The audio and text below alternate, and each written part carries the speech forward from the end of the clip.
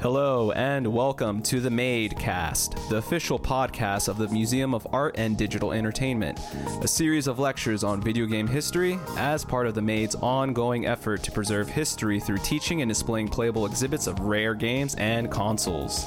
While life in the time of COVID has forced us to close our doors, the support of people like you has allowed us to continue to bring history to you through lectures like the one you'll hear in a few minutes. I am Red. I'm Anthony. And I'm Chun. This week, Alex talks with Ron Gilbert, another of the original Lucasfilm Games team, another one of the main minds behind the Maniac Mansion, and a champion of adventure games. It has been a fun talk with Ron, and I really like his opinion on the current adventure games community. I really agree about him saying the community is not that. It's just the other part of the game community is changing. Like the player base has changed, and I can't agree more about his thought about the game developing companies before should be more generously releasing their source code, so that they should be more generously releasing their source code so that the titles which have no more market values can be archived by more people or organizations like us. And yeah, exactly. That's one of the main things that the MADE does is we try to preserve all these older games and stuff for history. And he brings up a great point when we talk about preserving these games and releasing the source code, because there's so many instances where games can just be lost and not saved. There's no more way for people to access them and to maintain them and keep them up to date. It's kind of, we have it for movies, and like old movies, they're being constantly like re-released and updated on like the new versions of the software, DVDs and Blu-rays, and now just digital downloads. So it should be more readily accessible, because at a certain point, it's just like, it would be like a movie theater just showing a movie, and then it's like, nope, you never get to see it again. It's like, we're not like, you don't get to, or like, we're gonna take your game back. We're gonna take your copy of the movie back. Yeah, you can't mess with it anymore. Yeah. So thank you, Ron, for continuing to talk about that. Yeah. And we'll leave the rest for you to listen. Here goes the talk. Hey, welcome back. I am here with the amazing Ron Gilbert. Thank you for joining us today, Ron. Hey, thanks a lot. You really don't need much of an introduction, since we've been talking and leading up to Maniac Mansion history for quite some time now. But I was wondering if you could sort of set the stage. What was it like sitting in the room and brainstorming, say, with Chip and David and maybe anybody else, to come to the point where you were going to build the first LucasArts real adventure game after Labyrinth here? What was sort of the impetus? What was the stage like? Well, I think the impetus was I didn't want to lose my job. I think that's the kind of the main thing that started everything, was because when I started at Lucasfilm, I was just a contractor, and I was working on Corona's Rift, which was the game that Noah was working on, and my contract had come to an end, and I didn't want to lose my job. I didn't want to not work there anymore. So I teamed up with Gary Winnick, who was an artist there, and he and I sat down and tried to come up with an idea for a new game that we could make together. And I think, when we first started doing it, it wasn't really an adventure game. We didn't quite know what it was. We had a lot of jokes, and Gary drew a lot of funny things, but we didn't really know that it was an adventure game, and that kind of bothered me, because I didn't actually know what the game was. I know we had a lot of funny things and a lot of funny characters, but I didn't know what the game was. And it really kind of started out that I went off for Christmas break, and I saw my cousin, who was 8 at the time, and he was playing King's Quest. And I watched that, and I went, oh, well, that is exactly what Maniac Mansion needs to be. It needs to be an adventure game. So I came back from that Christmas break, and I sat down with Gary, and I said, look, this has to be an adventure game. And so that's when we started designing the whole thing out to be an adventure game, was after that. And when was it that you decided to implement the sort of the technology that you became SCUMM and Sputum with the interpretive bytecode? Well, I started to build the game just in straight 6502. You know, I was coding up a lot of the game logic in 6502 assembly language, and that just very quickly became obvious I was never going to be able to complete this game, you know, coding the whole thing in 6502. And I can't remember the exact impetus of it, but I remember I was talking to Chip Morningstar about it, and he was the one that suggested, hey, why don't you do a little interpreter? And he, you know, whipped up the compiler in probably his lunch break, knowing Chip, and that was kind of what I built everything on, was that initial stuff that Chip had done. And, you know, at the time, and people like, you know, Infocom and probably Sierra were all using byte interpreters, you know, for their stuff. So, I mean, just using a byte interpreter for an adventure game itself wasn't really novel. But, you know, we had a twist on the way that the verbs were represented. They were represented on the screen. There was no parser. So there was a lot of stuff about it that, you know, to me personally was very interesting. That's funny because Chip said to ask you where the actual inspiration for that came from. Yeah, no, I very clearly remember talking to Chip, and I very clearly remember Chip going, "You should just build an interpreter." And my first thought was, Chip, you're absolutely crazy. That is not possible on a 6502. So I know the idea initially came from him, yeah. That's great. I mean, but this was also, you were using that cross-compiler, Macross, to compile the 6502 on Sun machines, right? Macross was really a lot of fun because it was kind of this weird blend between C and assembly language, and I mean, I really enjoyed it. And I think, you know, Chris had written the whole Macross compiler. You know, so he had kind of done that first, and I think that really helped in, you know, jump-starting the SCUMM stuff, because I think he had a lot of this groundwork already laid. I feel like a lot of the success of your development processes in those early days was just down to having amazing development tools.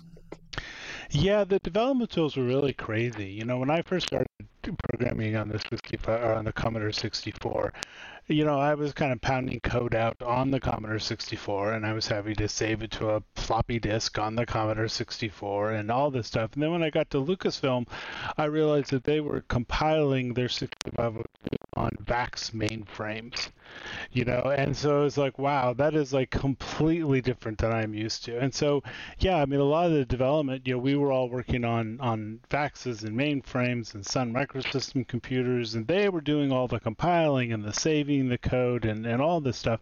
And then it was just kind of downloaded to the Commodore 64, you know, to run. But our development system was actually these other machines, and that was just a huge time saver. And I keep harping on this in this podcast, but that's the kind of thing that people pay millions of dollars for their development process to go faster today, right? To have these fast iteration processes and faster compile times. Yeah, tools. I mean, when you're building games, I mean, today, especially so, I mean, tools are so important, right? If you have a good set of tools to make your game, you're just leaps and bounds ahead. And you know, at Lucasfilm, the tools we had were just amazing for the time. Do you remember any of that maybe inspiring some of your later work, maybe at Humongous or later on in life? Well, I mean, I definitely think the work that I did on the SCUMM system and building that compiler and that interpreter, I mean, I'd always been interested in computer languages. You know, before I started Lucasfilm, I had released a product called Graphics Basic, which was an expansion of the basic interpreter on the Commodore 64. So I'd always kind of had an interest in that. And I think, you know, building the SCUMM stuff with Chip really solidified that. And, you know, since then I've built many development systems. I've built many little scripting languages for games. And it's just something I've really, really kind of enjoyed. It's come so far since those times now. I mean, we have Unity and Unreal. I mean, it used to be that you would sit down and make your tools and then you would make your games, but now those tools seem to have solidified fairly well. Yeah, things like Unreal and Unity and lots of stuff has really been great because you know if you want to build a game, you don't need to know a lot of low level programming and understand how to deal with graphics cards and GPUs and all this stuff because you do have this nice tool set that can go with it. But I think that's just a part of the maturing of the industry. You know, people that make movies don't have to go out and build their own cameras anymore. So it's very analogous to that. Certainly. Let's if we can shift gears a little and talk about some of the things that took place after Maniac Mansion. Of course, everybody always wants to talk about Monkey Island and so forth, but are there any memories you have of those development processes? Any kind of limitations in the SCUMM engine that you had to make room for, or any difficult, ceilings that you butted up against? Well, we were always butting up against ceilings, right? I think that's the nature of game development. You know, you're always trying to push the edge of something. And, today it's, the edge of 3D graphics. And, back then it was 256 color VGA graphics, but it was an edge that we were pushing against. And, the SCUMM system evolved from the Commodore 64 and it went to the IBM PC, and that was 16 color, EGA graphics. And then we moved up to VGA when we started doing Monkey Island. And so that required kind of a revamp of how things are working because now we had, a very different graphics we had to support. And then when we did Monkey Island 2, Peter Chan and Stu Purcell, they did all those backgrounds on paper, and then they were scanned in on a scanner, and then we used literally Photoshop 1.0 to take those in and to massage them, but that all had to still work on VGA graphics. So, we did a lot of work. Eric Wilmunder and Brad Taylor did a lot of work with compressing those images down so we could take these really beautiful scans that, Peter Chan had done, and we could get them on the VGA screen. But by that time, you'd had a lot of experience in squeezing every last bit out of the save medium. I mean, from Maniac Mansion on the C64 had to have used everything that thing was capable of. Yeah, I think that just comes with the territory, of game development. It's just squeezing everything you can, out of the hardware. It's become a little less so now, I feel like, though. I mean, you can just sort of make your game as large as possible. I mean, you do have to optimize it before you ship it, but, you can ship a gigs and gigs worth of games these days. You can, but you still have to be somewhat careful. It's like I kind of look at games I make today as like I have unlimited memory, right? Because everybody's got at least a couple of gig on their machine, and then with virtual paging, it's virtually limitless. So I just don't worry about how much memory I have anymore. That doesn't matter.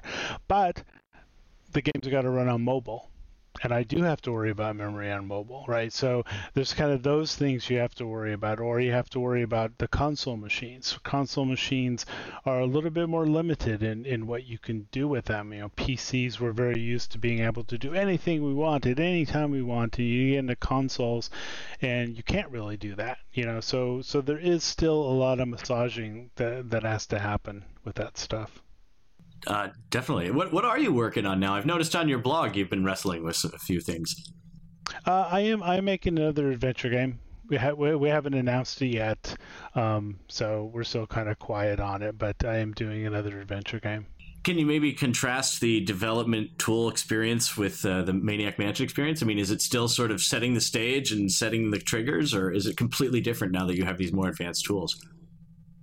Well, I think fundamentally it is. I mean, it's not really fair to compare Maniac Mansion because Maniac Mansion was, Gary and I's first game that we'd ever made. So it was a complete mess from start to finish, right? But I think if you look at something like, Monkey Island, which, I had done Maniac Mansion, had done the Indiana Jones game, and David had done, Zach McCracken. I think we had a lot more experience at that point. So, I mean, this is probably more akin to working on Monkey Island or Monkey Island 2, in terms of, designing things and planning things out a little bit more. But I think with adventure games, you kind of always start with the setting. I think the setting is more important than anything. Maniac Mansion, it was the house. That was the setting. And for Monkey Island, it was this weird pirate world. And, you start with the setting, and then, you build story on top of that, and characters on top of that, and then puzzles on top of that. And I don't think that has really changed much. Another thing we've touched on this podcast is sort of the lull in adventure games. Sort of around the 2000 period, adventure games sort of vanished a little bit, and then they sort of had to be reborn. That's a natural part of genres in the video game industry. But did you have any memories of sort of that period? Was there any disillusionment or anything? No, because at the point that the popularity of adventure games. It's like people say adventure games died, or adventure games went away, or adventure games waned, and I don't believe that's actually true. I think adventure games always were just as popular as ever. It's just that other games, like when Doom came out, their popularity went through the roof, and adventure games just didn't follow that trajectory. So I think a lot of people look at adventure games as, oh, you died and you went away. It's like, no, we didn't. We were still there. We were just eclipsed by all these other games who are now selling, 10, 20, or 100 times, what we were. And I think the reason adventure games have kind of come back in flavor a little bit is I think the audience has changed. It's like when things like Doom came out, you had this very particular kind of hardcore audience, and that really remained the predominant audience for games for quite a while. And then mobile came out and just totally changed who plays games. And that kind of audience is starting to creep its way into adventure games on platforms like PCs, or like Thimbleweed Park, which I just got done doing. I mean, we've sold almost as many copies of that on iOS and Android as we have on PC. And I think that's where you really kind of get this more mainstream, larger audience for narrative and adventure games. Certainly. And the mobile devices and tablets, they just lend themselves perfectly to the old point-and-click adventure stories. Yeah, I mean, they were point-and-click with a mouse, and now you just do it with your finger. It makes a lot more sense. It does. Some of the other genres that have transferred to phone and mobile devices haven't necessarily made that jump as easily, like the first-person shooters and so forth. It's kind of ironic. Yeah, the control mechanism of touchscreens was perfect for point-and-click adventures. I think it's why you see, like Thimbleweed Park. We've sold more copies of Thimbleweed Park on Switch than any other platform, and I think that is because it has that touchscreen just built into it, and it's just a natural. There's also this sort of cozy movement in games, and I would say a lot of your games have that sort of cozy feel to them. I think that it really a place, a feeling, a sort of an enjoyable, safe sort of air of excitement, as it were. Is there some sort of way you would categorize that, or is that something you're aiming for? And I don't even know what I'm asking here. Well, I think that, adventure games have always kind of felt to me like curling up in front of the fire with a good novel. It's just, it's not this experience that gets your adrenaline going. It's just something you can sit, you can relax, and you can enjoy a wonderful conversation happening. And I think that's probably where you get that sense of cozy from. Absolutely. I think that hits it right on the head. You're very right. Even though there is peril, especially in, say, the King's Quest series, which you mentioned, it's not necessarily peril that just leaps out and grabs you. Yeah, but it's not peril that, your twitch reflexes are coming in to play. You're not in peril because you can't, jump left and jump right and do a double flip and, all at the same time. It's more in peril because you're kind of experiencing the story, and you're kind of making decisions that may put you in or take you out of peril, but it is more of a relaxed decision making that you're doing. Just to follow up on some of the previous podcasts, I wanted to ask what it was like working on Last Crusade, the Indiana Jones. That was the first actual Lucas property that you'd had your hands on, right? Yeah, it was. And, as you probably heard from David and other people, it's like we couldn't work on the Lucas stuff. It's like we couldn't make a Star Wars game. And, I think in the end that probably saved us, right? I think had we been able to make Star Wars games, that's probably all we ever would have made. And the fact that we couldn't make them, it meant that we had to go out and create things like Maniac Mansion and Loom and Monkey Island and, all these other games. And Indiana Jones, if I remember that correctly, I mean, David and Noah might have a better recollection, but if I remember that correctly, it was they had licensed the game to someone else, and then this other person fell through and wasn't going to finish it. There was something weird. So we had to make the game really, really fast because the movie was coming out. There wasn't a lot of time left. And then Steve Arnold, our boss, got Noah and David and I together and said, go make an adventure game. Well, I've got a few minutes left here, and I wanted to talk about what you're doing these days. What are you playing these days? Oh wow, what I'm playing nothing. I was chatting with a friend, and he was texting me about a bunch of games he's playing and some movies he's watching, and I sent him back and I said, where do you have the time to do any of this stuff?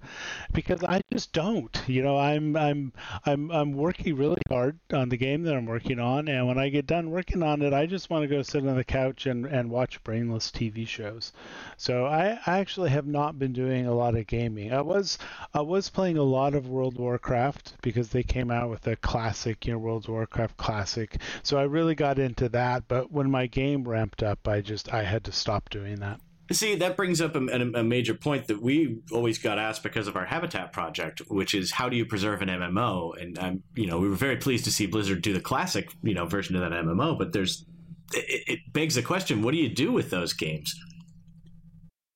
Yeah, I don't know, right? Because it's not just a bunch of code on a single floppy disk, right? It's a whole bunch of code running on servers, and yeah, I mean, it was really nice that Blizzard did that with the classic, and I think, kind of to their credit and also to the frustration, it's like they did really preserve it very much the classic game. It's like all of the frustrating things that they solved in the Burning Crusade, just one patch farther along, they kept in classic. So I think you really did get to experience a lot of the frustration with that game. But yeah, how do you preserve it? I don't know. I think they've sort of shown the way that institutional preservation of MMOs should be done. I think you're very right there, like preserving all the warts and all, right? Yeah.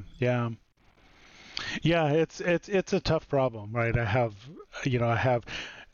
a lot of sympathy for people trying to do this, because film, we can still show films that were made in 1914, right? The technology has not changed that much in how we show that stuff, that there is going to become a point when that technology just doesn't exist anymore, or it's so, in the case of MMOs, it's just so dispersed and cobbled together from all sorts of things. There's just no way to replicate it anymore. Yeah, and that's it's definitely a concern. But hopefully, at least in small steps, we can preserve bits of it, and sure, with the classic thing. Yeah, I think companies probably need to be better about releasing source code, for old games that have no real market value to them anymore. Preserving that source code with places that do that kind of stuff. I think companies just need to be better at that. Oh, absolutely, and that's like Frank's whole thing that they've taken on over at the History Foundation. So, thank God for him. Ron Gilbert, thank you so much for being with us today. Yeah, thank you. This was a lot of fun. All right, thank you, Alex and Ron, for that wonderful conversation. We can't wait. We hope to have you back because that would be fantastic to hear more from you and your upcoming endeavors. I know you're. I saw an info that he released a free game last year during the lockdown called Dolores, a Thimbleweed Park mini game, mini adventure rather. Sorry, so. He was the directable writer, designer, and programmer for that, working with Terrible Toy Box Incorporated. So everybody should give that a shot and support our guests and maintain a living legend, if you will. But let's get into talking about some of the news as well. Sorry, guys. CD Projekt Red's back in the news. It's always you. I'm sorry. I can't help it. I feel like I'm beating a dead horse, but I think someone actually just took advantage of them, and they hacked them and their source code, held them for ransom, locked them out of some of their systems. But CD Projekt Red has released a statement and said they're not going to negotiate, that they do have backups of their source code, which is very important and like what we've been talking about. So they're all like, and the hackers threatened to release their source code. But this ties in kind of well with everything else that's been going on, because if the source code's released, then yes, some people like will see how you do your work, which is your intellectual property, but it's also kind of renegade preservation, if you will. I'm not in support of anyone doing anything criminal or holding company and threatening the livelihoods of people that are just working for a company that are trying to do anything else. So I don't support what they're doing, but one could call it renegade open sourcing. But it's not, because they're holding it for ransom. So It seems to me there's a trend that more and more hackers are targeting game dev companies specific, because I think I heard of similar news last year about Capcom. The same exactly thing happened to them. Their stuff was stolen and the news was leaked. I'm not sure how much the source code or game contents are stolen, but I'm sure there's some part of it gone.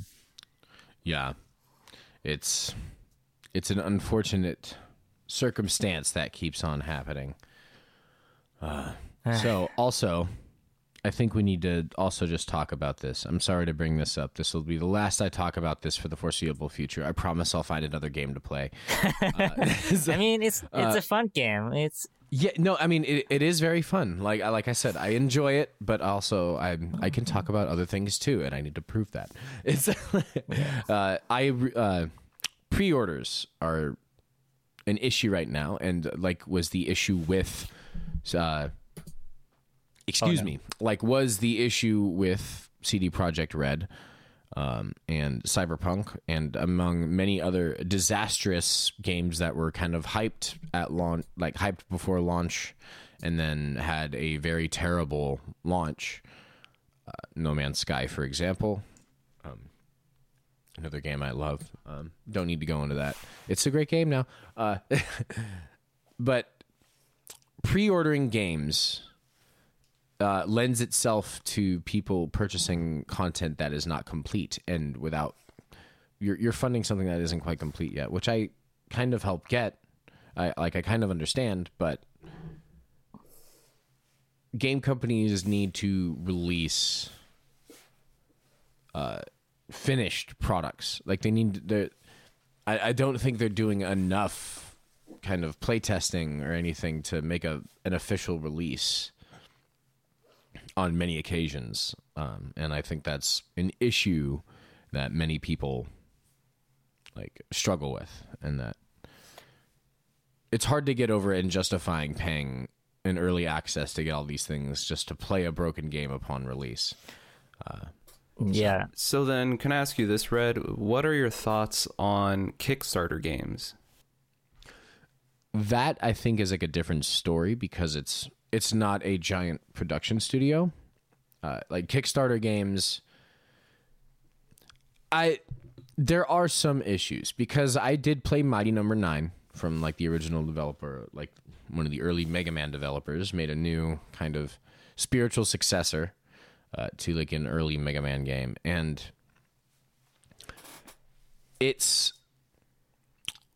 they also didn't have the testing base, which is an issue.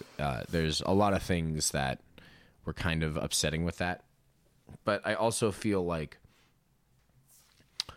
that's a little bit more of a gamble, because there's not as much info dropping. They can drop off the earth. I mean, it's a gamble, but it's also, if you believe in it, support it. But if I'm hesitant with those because some people take advantage of like Indiegogo and GoFundMe circumstances, and that's where I'm like hesitant. Yeah, I think. What do you think about? Like, I want to think what you guys hear about.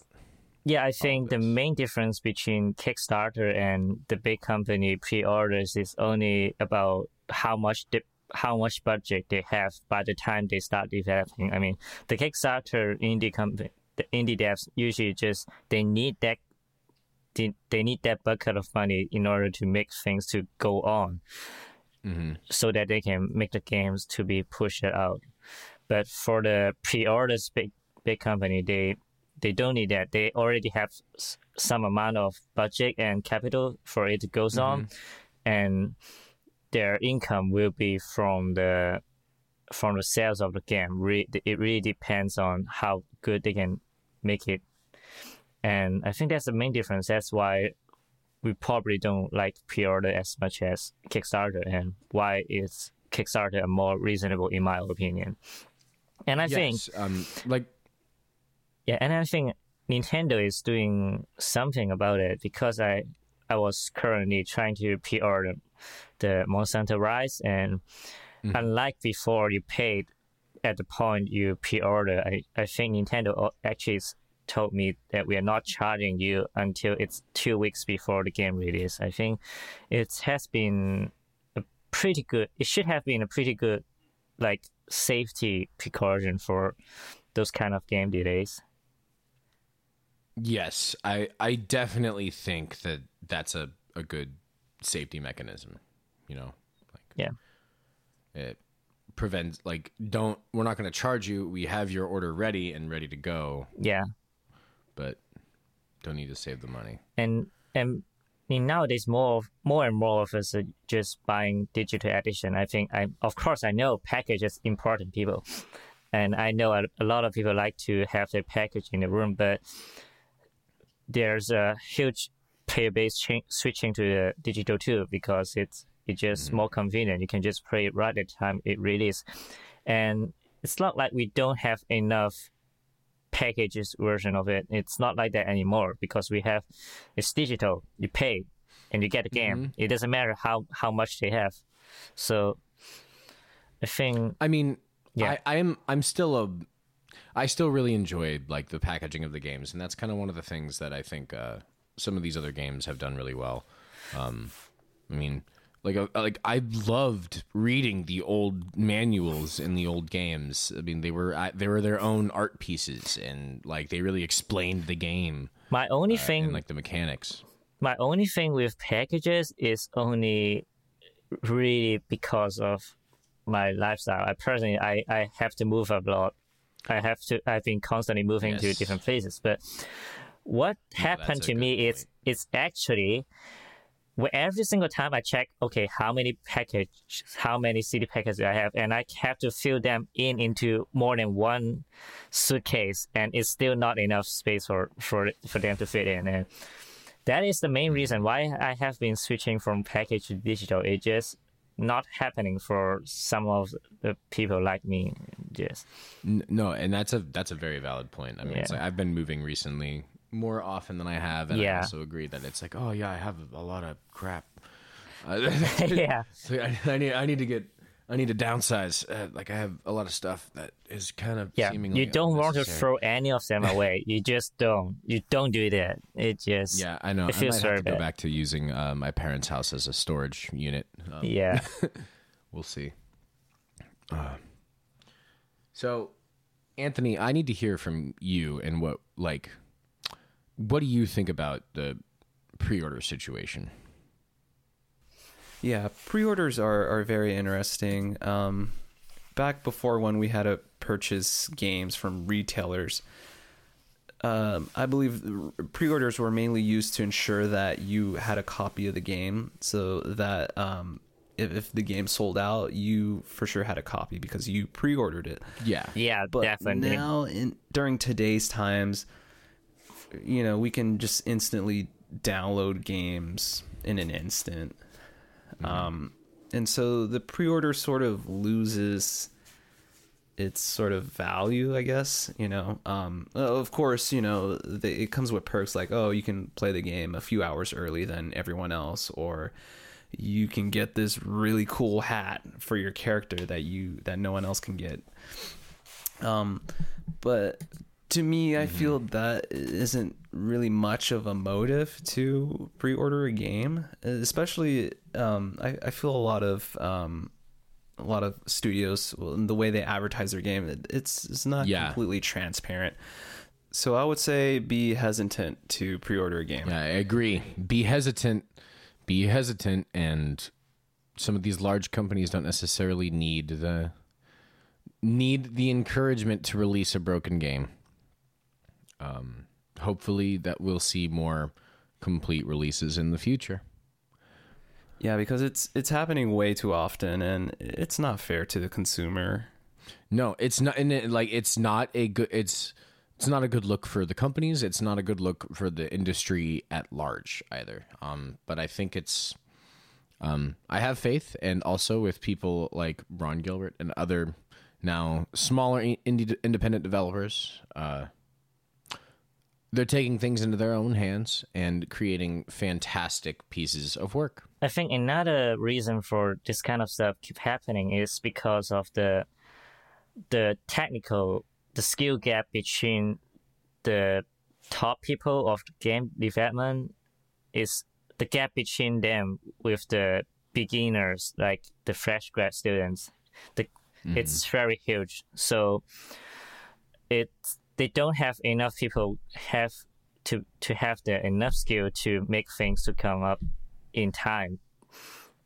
Yeah. That's what I heard about it. I think we need to do something to fill that gap in, but it's like it has been a serious story.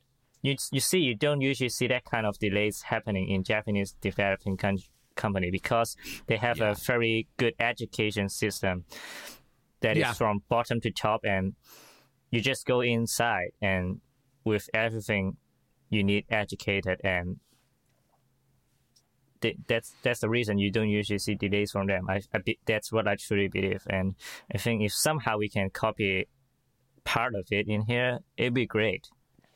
Definitely. No, there's a lot of personal responsibility and respect involved with just the Japanese education system, and I think that we could learn a little bit from that as well. But I think that is unfortunately all we have for this week. But I want to thank you again for listening. Thank you all for listening to the Museum of Art and Digital Entertainment's official podcast. If you've got any thoughts, questions, corrections, or general museum ideas, shoot us an email at info@themade.org. We'd like to send out a big thank you to everyone who donated recently, and to our patron supporters who keep the Made afloat. Patron donors get to listen to this podcast 1 week before it's released on major streaming servers, and we'll continue that with future episodes every week. Till then, I'm Chun. I'm Red. And I'm Anthony. Thanks. We'll see you next time. See you next time. See you next time.